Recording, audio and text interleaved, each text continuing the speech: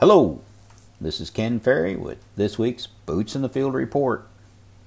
Hard to believe we're only about 60 days away from the 2021 planting season.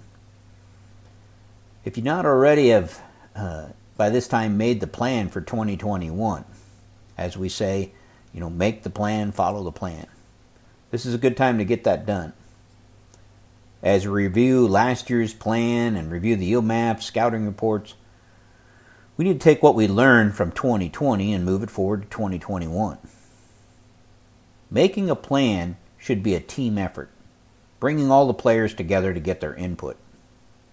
When deciding which fields get insecticide or fungicide, past scouting reports from the pest team will be a big benefit.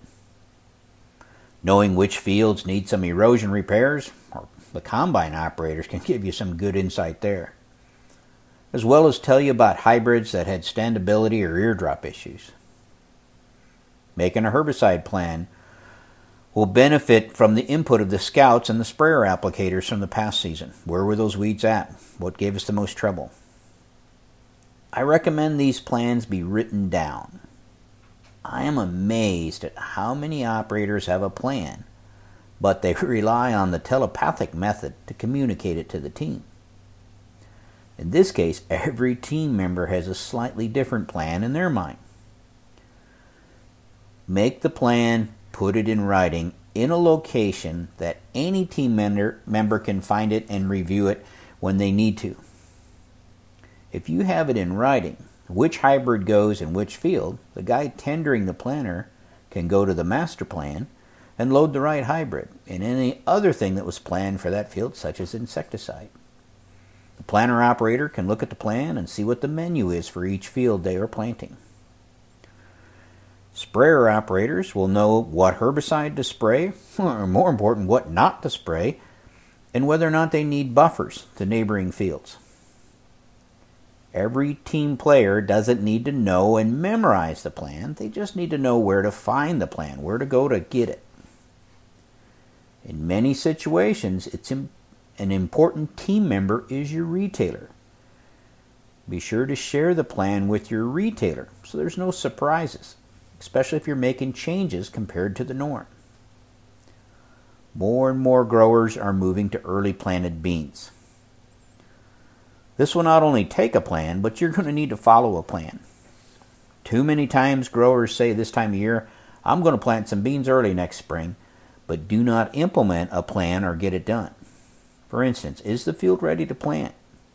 If we chiseled that field last fall, was it leveled? If not, we'll need to level these fields. And finding the right window to level the field without putting in compaction can be a delay.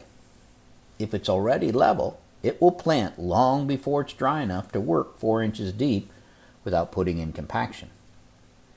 If you're waiting for the field to dry out so you can work it, your neighbors have been planting beans for a week. Has the weed control program been thought through and relayed to the rest of the team? Walking into your retailer and wanting to spray your bean field when they have all their machines dedicated to corn, asking them to shut one down, rinse it out, may not fit in their work schedule. Are the beans you want to plant in-house? Have they been treated with a fungicide and an insecticide, especially SDS? Is the bean planter and operator ready to go? If we plant first and plan to apply herbicides later, scouts need to be watching to get this done before the beans come up. Early emerging beans need to be scouted for bean leaf beetle. Are the scouts going to be available for that? Early planted beans reach R1 quicker, and post applications for herbicides need to be scheduled to accommodate that. If the retailer was not in the loop when you decided to plant your non-GMO beans early, he could be out there burning them hard with the diphenyl ether at R2 and blowing off pods. Landlords might think you lost it if you're out there planting beans the first week in April. This is something they never did in their career. Landlords, especially crop share landlords, need to know the plan. So again, making of the plan should be a team effort. Make the plan, follow the plan.